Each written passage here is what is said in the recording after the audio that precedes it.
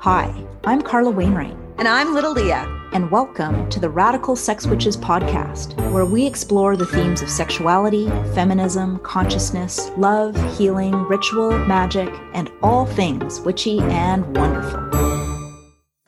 Hello, all you sirens of summer. The heat waves have brought you to another episode of the Radical Sex Witches. I'm Little Leah, and with me, as always, is the lovely Carla Wainwright. And today we have a very special guest, Lynette Lafontaine. Carla, do you want to introduce them to our lovely listeners? I would love to. So Lynette is an Otipemisiwak Métis visual artist with roots in northern Saskatchewan, as well as the historic Métis communities of the Red River Settlement and Norway House. Their spirit name is Muskwa Mustos Kesigok Isku, roughly translated as Bear Buffalo Northern Lights Woman. As a child, Lynette grew up on the traditional unceded Dakelt territory of Stalaten and now resides on the traditional territories of the Lekwungen. Lynette is a mama bear to two grown cubs, Shem and Willow, aged 22 and 20, and their work is inspired by connections between the land, heart, spirit, ancestors, and elders' teachings. Lynette's current practice focuses on incorporating the Métis-specific beadwork and cultural clothing elements while incorporating other media such as paint. And in this way, Lafontaine views their practice as contemporizing traditional ways of beading. I know Lynette from Prince George when she used to live here and was in a women's circle with her. And another amazing fact about Lynette is that she and I share the same birthday. Woo! Yeah. We do. We're birthday sisters. That's right. So welcome, Lynette. We are so thrilled to have you here on the Radical Sex Witches podcast. Thanks so much for having me. So we just want to start by asking you a little bit about your story. So how did you become the artist and the person that you are today? Oh my gosh. That took a journey of several different personas. So my mom, who is non-Indigenous, mostly of Irish and French descent, is a full-time artist, professional artist. So I grew up with watching her sew. She's an amazing seamstress. And so I gained a lot of sewing skills, which come in handy now as a beadwork artist and mixed media. And she painted, and she did everything from the kitchen table. So I sat with her, learned with her, did art throughout school. And even like in grade 9, I was doing grade 12 art, and I was known as one of the artists in Fraser Lake. Mm-hmm. But, after I had my son at a young age, I just found like I started to put those things down. And then I had my daughter like a year and a half later, and I would do things like scrapbooking or quilt making that felt easier, maybe. But even that, it's busy, right? Being a mama bear. And then in 2014, I had a major depression, and I really went deep. I really went soul searching. And I took an online painting course from Flora Bowley, and it just started to wake up. And I was like, how did I ever put this down? And then when I was in nursing school in 2007, I always wanted to learn how to bead, and nobody could teach me. And, due to colonization and different effects, there were breaks in cultural knowledge and practices, even though we lived off the land, hunted, fished, gardened, canned. Those values of family were there, like these things that I can really identify, but connection to ceremony or language was a bit disconnected, So nobody could teach me how to bead, and I taught myself. And beading is a huge part of our Métis cultural expression. We're known as the flower beadwork people. And so when I always wanted to learn, and when I started, I just felt instantly connected to my ancestors. I really connected to it. So I started to make things, jumped right in. But then in 2016, I asked for a formal mentorship with another Métis artist to take it to a professional level. And so I started to move away from my kitchen table, so to speak. I just found that nursing wasn't feeding my fire as much as I liked. It was a huge compromise in my life to go to nursing school. So art was just like really waking up and reclaiming those parts of myself. And it's just taken me on this beautiful journey that I'm like still figuring out and doing work for others. Like I see my mom do that too. She does commission work through portraitures and paintings and past life drawings, actually. So I grew up with this real spirituality actually through my mom and connection to the land growing up rurally. So it just feels like this completely natural extension of myself. So no formal training. Otherwise, I'm just like asking mentors like to teach me as they've also been learning. So I'm doing it more traditionally. That's awesome. I have looked at your Instagram. Your work is stunning. What inspires you for your pieces? Gosh, yeah, that's a really good question. The land mostly.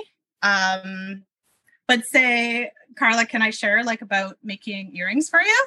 Absolutely. Yeah. So I've been making furback earrings for a few years now. Nobody taught me that. It kind of came as an idea, which I believe is like blood memory.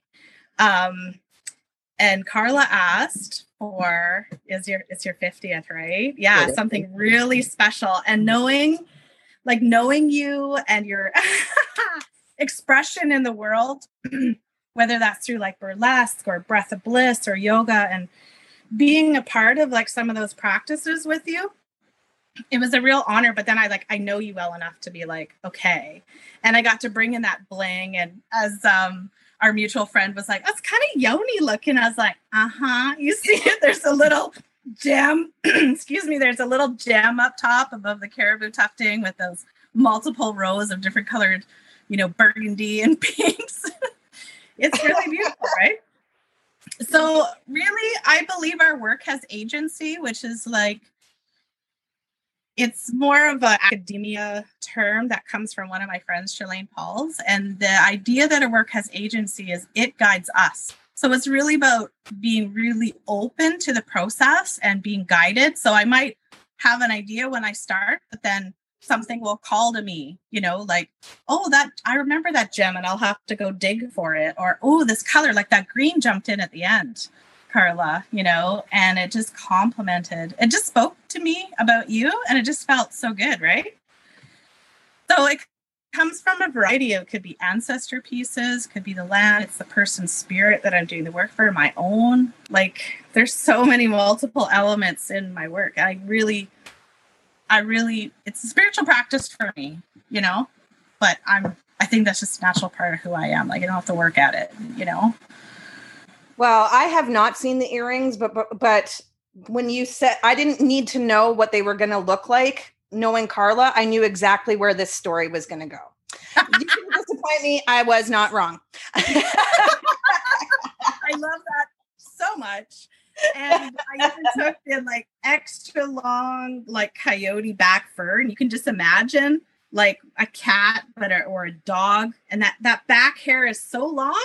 And so they're like multiple colors and really long fur. They're just so special. The earrings are spectacular and I wear them so often, Lynette, and they make me feel incredibly close to you. And they are masterpieces. And I really do feel exactly like you channeled me. And I just feel so much of our interconnection in wearing these pieces. They're just stunning. You just put them on for the people because this is a podcast and nobody can see shit at home. But maybe when we make the post about this, Carla, you're going to have to put these earrings up for our viewers to see. Yeah. Lynette, do you have a particular process or ritual that's important to you in your art? Yeah, I mean, there are some teachings that I was taught and that I like to practice. So entering the space in a good way, which is kind of like, if I'm angry or really sad, I'm not going to go sit with my work. And this morning already, like I've had my smudge, I have my drum nearby, but I could be sitting outside listening to the birds. I really just try to be mindful around that it's a reciprocal practice. So knowing that, like how Carla just described, feeling that I want people to receive that good energy, But it might be just like a combination of sketches. I might just be like totally inspired. I need to sit down with my work. Currently, I have no space for painting, which is another different process for me. Similar but different because I go from like this really focused, intentional work to like I love doing really big abstract paintings.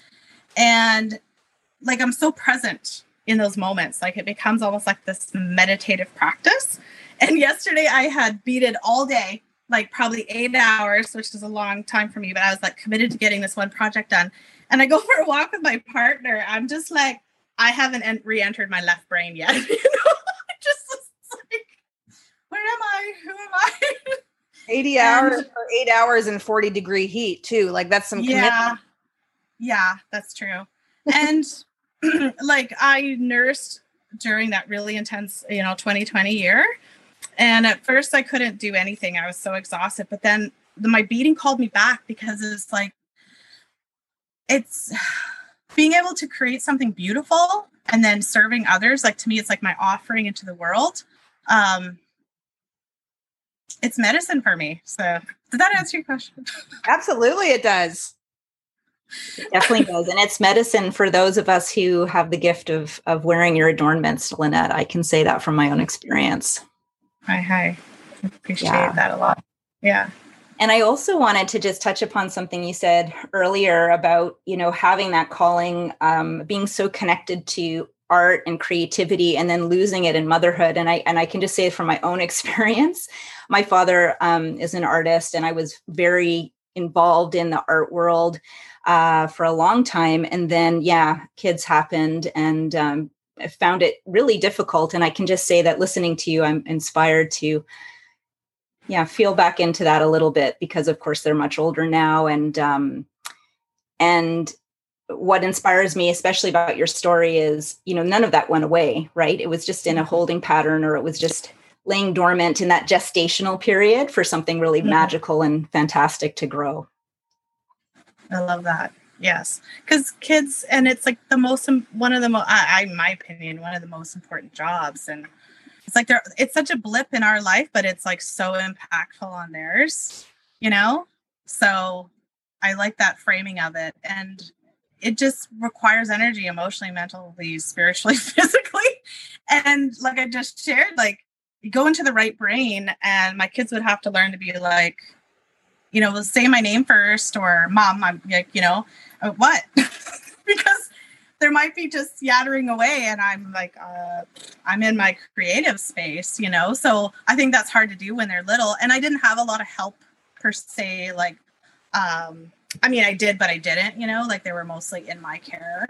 And then working, like, that was a new experience for me, because my mom was worked out of the home. So I worked as a lumber grader for in my 20s, like from the time I was 19 years old. Crazy. Until I went to nursing school. So 40 hours a week of work, and then mothering, not a lot of time for other things. No. But so my next question actually relates to being a mother. So as a mother and wisdom holder, how do you suggest sharing with and empowering our children, and maybe specifically girls, to keep this knowledge alive?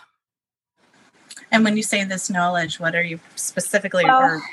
It might be, that's a good clarification. So perhaps maybe speaking from your own experience and your own heritage. And then maybe you also have suggestions, because I know for a lot of our audiences, they actually feel this remembrance to their own lineage in some way, but may not have had the teachings. That information not be available to them, but there's this sense of wanting to maintain those threads of connection. And I think that there might be like not a lot of understanding or insight on how to do that. So I'll let you answer it however you want. Okay. So that's another life for me. So I'm a circular storyteller. I'll try to always come back around. But so as you bring me back to that time in my life, I was living a hetero life. So I was, in relationship with my kids' dad. And even before I had kids, and specifically a daughter who was also two-spirit, I thought about the ways in which, what kind of person do I want to be for my kids? So really looking at how my mom raised me, and looking at my grandmother's story. And because my mom is such a spiritual person and has broke patterns in my life, I'm really grateful for that. So then I was able to start at a farther along place than her. So like I thought about honoring our moon times, you know, and how would, if I had a daughter, could I incorporate some form of ceremony? And because I didn't, you know, I was sharing that I've had to reconnect to a lot of my Métis cultural practices. What I had was women's circles. You know, that was a real gift of moving to Fort St. James. And I, just started connecting with women there and reading and imagining and dreaming. But it was first started with my own internal work, you know. And there's definitely something really special. I think, you know, I have a son and a daughter. So there was things I wanted to pass on to my son in being, you know, I had to heal some of my trauma around men.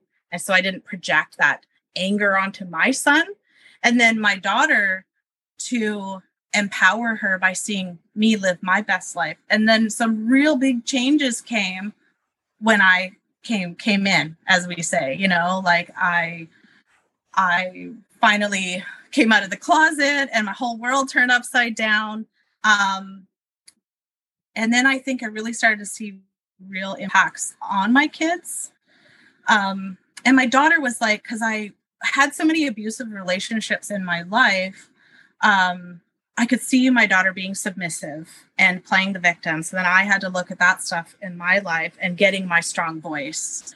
So it's just like, it's mostly internal work. But when my daughter did, so communication being really high for both my kids, when my daughter had, actually even before she had her first moon time, she was like, I have all the signs. And she was so excited, right? I have all the signs any day now. And she had a little package.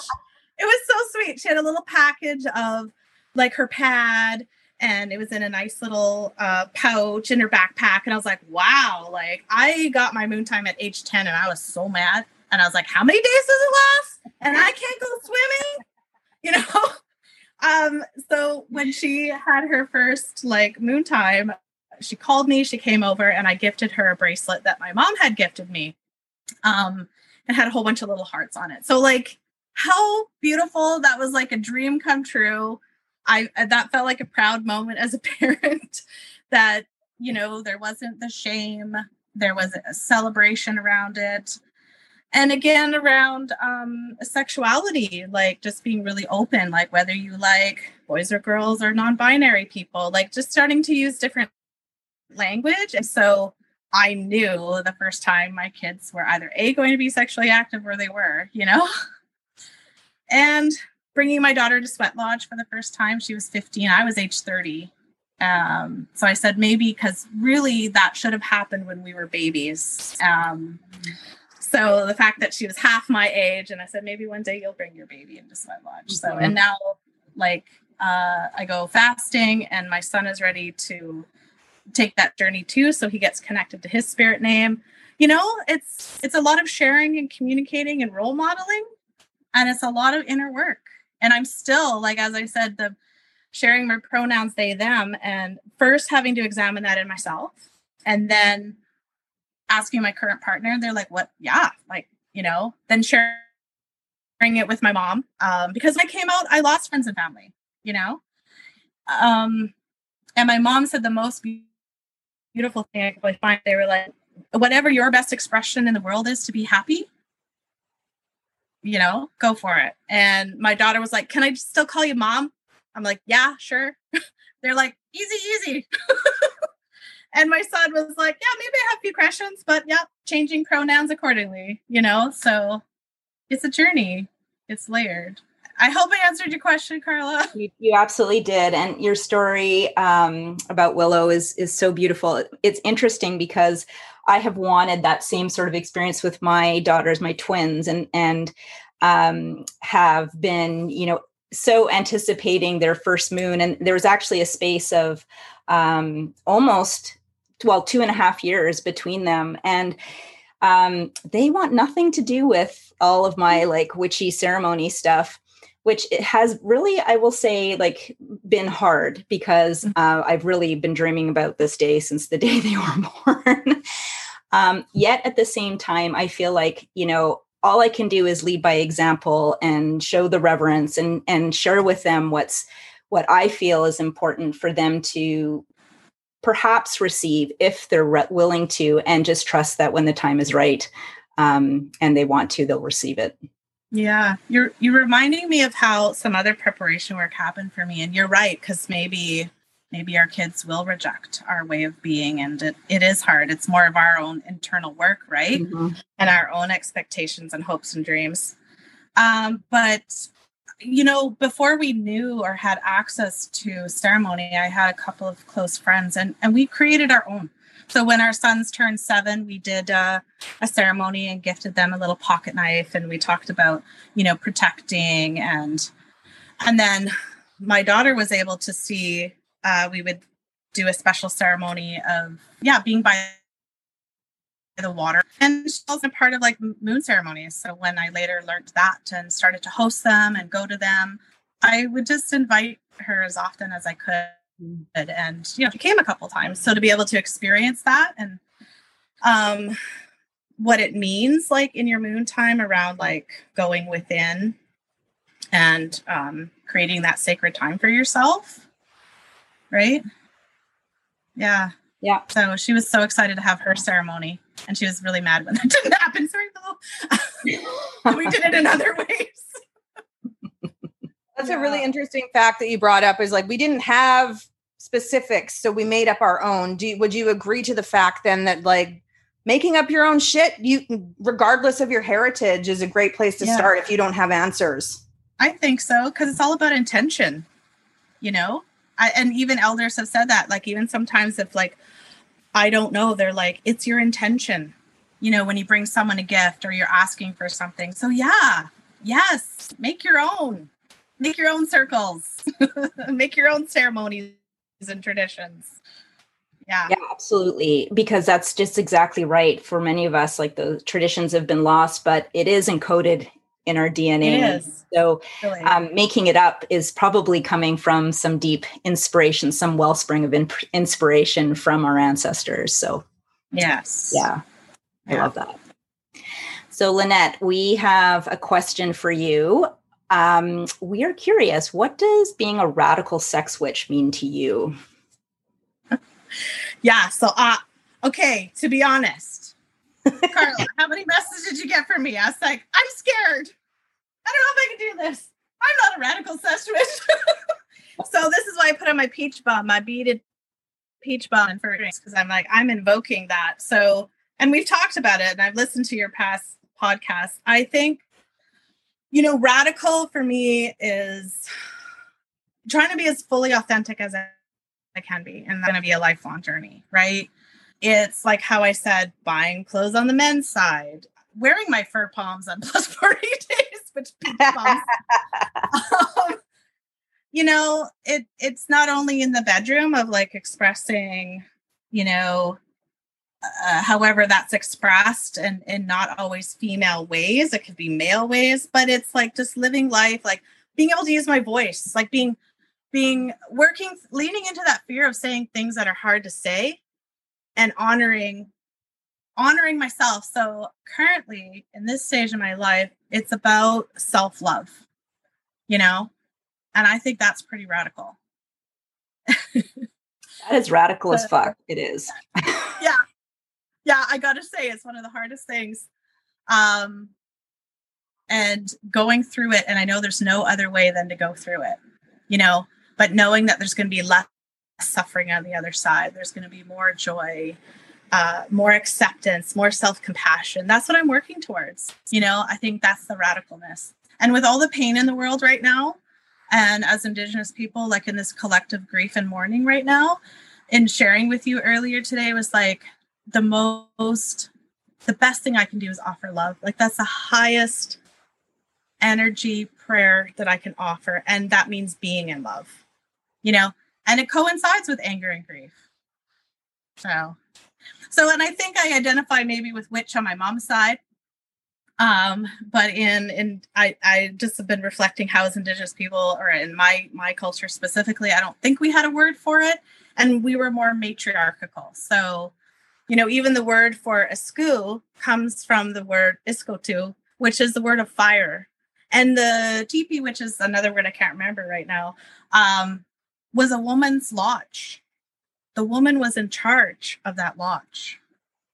She's the fire. She's the center of the home, right? So now I've learned other words. So two-spirit is a holding place word. I identify with Tasta-Wiyinawak, which is the in-between people, So, and my spirit name, as you can hear, it's really about being in between the worlds. And then being Métis, I'm in between the worlds. And so my life is living in between. And it's not always an easy place to be, but it's a really beautiful place to be. You are so fascinating to talk to. I have no doubt that our listeners, they're going to want to find you. So where can they see your creations? How can they get in touch with you? Yeah. Aw, thanks, Leah. Otipemisiwak artist on both Facebook and Instagram. I have a website in the works, so probably in the fall. People can private message me, look me up, and I tend to respond really quickly. So awesome. And we'll put all of your links in our show notes too, so we can remind people and direct them to the right way. Yeah. And I really want to encourage everyone listening to take look for the link in the show notes and check out Lynette's work. It is, stunning doesn't even do it justice. Every time I look at her work, I get such a deep, somatic emotional response. It's just so beautiful. And I'm sure that when our listeners look at your work, they're going to feel the same way. That means the world to me. Yeah. Well, thank you, Lynette. It's been a treat. Same. Thanks for making this fun and pleasurable. I didn't feel afraid at all. Excellent. We're all about pleasure here at the Radical Sex. Yeah. If it's going to hurt, you're going to like it though, Well, that's another episode of the Radical Sex Witches. I'm Little Leah. And I'm Carla, and we will see you next time.